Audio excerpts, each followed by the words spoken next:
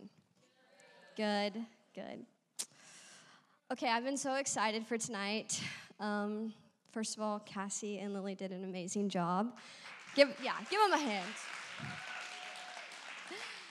Yeah. One thing I want to start with is, can we just talk about this series that we've been in, talking about the Word? I've grown up in church my whole life, but literally this series has totally transformed. Like I'm so much more hungry for the Word than I ever have been in my entire life. The Lord's opened my eyes to so many things, so it's been so good. Little backstory, like I said, if you don't know me, obviously my name is Savannah, but I grew up in church my whole life. It was a very small church. My grandparents pastored, so it was kind of like pastor's kid feels. Grew up hearing the Bible, knowing that it was important for your life, and that, you heard the stories in children's church, like Noah's Ark and all the things. But it probably wasn't until I was about 12 or 14, between there, that I had the first moment where I felt like the Bible was transforming my life. There's a lot of you in that age, and I think we can all look back, like they said, those questions and those thoughts come in your head of who am I? Am I beautiful? Am I smart? All those thoughts come in. And I remember opening my Bible to Jeremiah 29:11, those verse where it says, "For I know the thoughts that I think toward you, says the Lord." Thoughts of goodness, to prosper in life. And I remember just dwelling on this. I would literally open my Bible and I would cry, and I'd be like, the God of the universe loves me, and He cares about the desires of my heart. And that's really when I stepped into being a daughter of the King. And that is so key in our relationship with the Lord. We have to know who we are in Him, and have confidence in who He's called us to be. So that was as I was looking back, that was the first moment. And then I hit age 15, and I started really struggling with accusations from the enemy. I literally I would think about reading my Bible, and the thoughts that would come into my head were oh, you haven't read that in a while. You're only going to read one chapter. Do you think that moves the Father's heart? And to moments where I would look at my Bible and I would weep, and I'd be Jesus, but I know you, but I know these thoughts aren't from you. And I remember just I would open it and I would start to read, and then those thoughts would come in, and I would just shut the Bible, and I'd be I don't know what to do. And so I probably went a year in my relationship with the Lord of hardly reading my Bible at all, just because of those accusations. And I remember turning 16, and I was I can't live my life like this. It's miserable. I feel empty. Dealt with a lot of just questioning who I am, because I wasn't filling myself with the Word of God. But I remember being I don't just want to read the Bible because it just feels kind of boring. And I was what if I sing the Bible?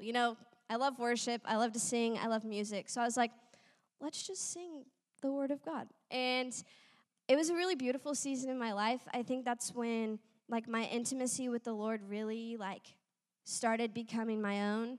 Because I remember specifically going to the Psalms and just singing scripture, and the Lord just washing over me, with who He's called me to be, who He says I am.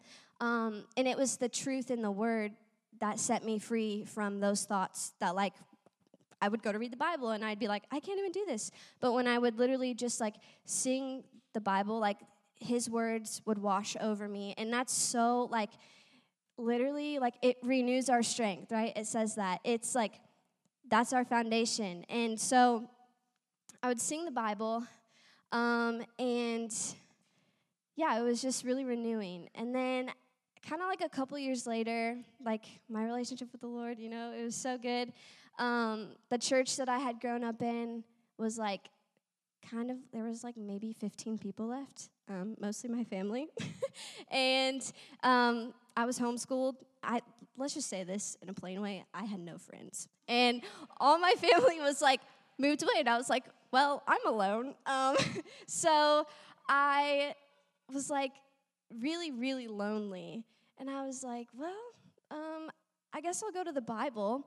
And when you open the Bible, it's full of the Lord's promises, right? He is faithful. He is good. He is a generous God. And just like that season when those accusations were coming against me, his promise to us is like, you know, we can be confident in who he says we are. And so I remember just like reading my Bible and being like, well, Lord, I've seen your goodness and your faithfulness. So like I trust that, choosing to trust like what his word says. And it was like the end of my junior year, into my senior year, I came to Rev. And like my prayer before when I was really lonely, my prayer was like, God, I really just want community. Genuinely, I just want friends. Like, I'm very much a people person, and I was like, Lord, this is what I desire. And, like, he's so kind to, like, give us the things that we desire. You know, he's placed those desires in us. And so, like, going to his word, seeing his promises, I came here, found, like, the best community I've ever had. Love you all. But it's literally, like, he's so good. And it says it right here, you know. When I was reading over, like, everything that I had written down, I was like, there's something really cool about this because it all ties in with, like, the truth. Like, who he says I am is true. His promises, like, those are the truth. Like, it's all the truth of Jesus, and the truth of Jesus sets us free, right? Like, I was kind of thinking about, like, what we're saying for Reverb is, like, for freedom's sake. If we want freedom, we have to know the truth. We have to be able to stand firm in the truth. Like, I know we all want to see Gen Z set free, right? We want to see our family members saved. We want to see our schools, like, loving Jesus. And if we want to see that happen, we have to know the truth, and we have to have it hidden in our hearts, right? The world is already getting crazy. It's already chaotic, and it's only going to, like, get more chaotic. But when we have the truth written on our hearts, when we can say, oh, those thoughts start to creep in and be like, actually, this is what Jesus says about me, it's going to bring freedom. So, yeah, I'm going to read this verse real quick. John 8, I think it's up there, 8:31. To the Jews who had believed him, Jesus said, if you hold to my teaching, you are really my disciples. Then you will know the truth, and the truth will set you free. So, read your Bibles, hide it in your heart. Yeah, that's it.